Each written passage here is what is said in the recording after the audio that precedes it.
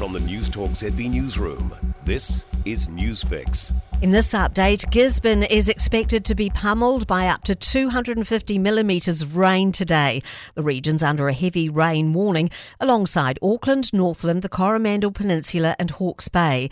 The deluge has been brought on by the arrival of former cyclone Hale, New Zealand's first tropical storm of the year. Holidaymakers have fled the Coromandel in droves.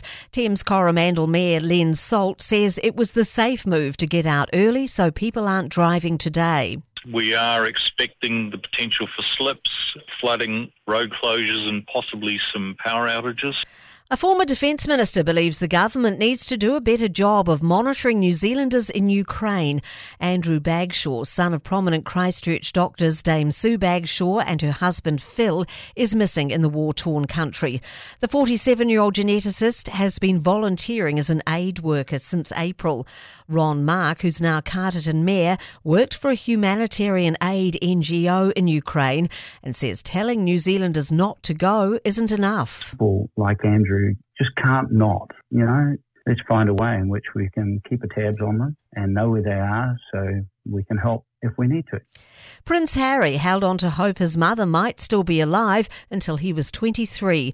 The Duke of Sussex made the revelation during a 60 Minutes interview with CBS's Anderson Cooper, which aired last night.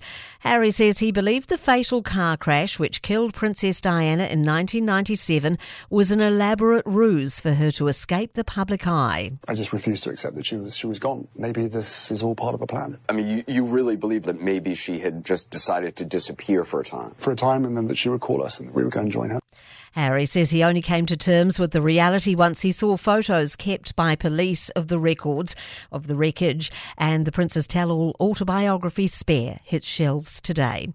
I'm Kay Gregory and that's news. In sport, Pakistan have won the opening one-day cricket international against New Zealand by 6 wickets in Karachi. The hosts reached their 256-run target with 11 balls to spare. Babar Azam, Fakhar Zaman and Mohammad Rizwan made half-centuries in the chase. Michael Bracewell top-scored for the Black Caps with 43. Nazim Shah finished with his second 5-wicket bag in ODIs, taking 5 for 57. The Wellington Phoenix will be without midfielders Bozhidar Kraev and Nicholas Pennington for this weekend's A-League football match against the Brisbane Roar. The pair will serve one-match bans after being sent off in the side's victory against Sydney FC on Saturday. And golfer Ryan Fox has confirmed via social media that his invitation has arrived by post for the Masters in April. That's sport. For more news, listen to News Talk ZB live on iHeartRadio.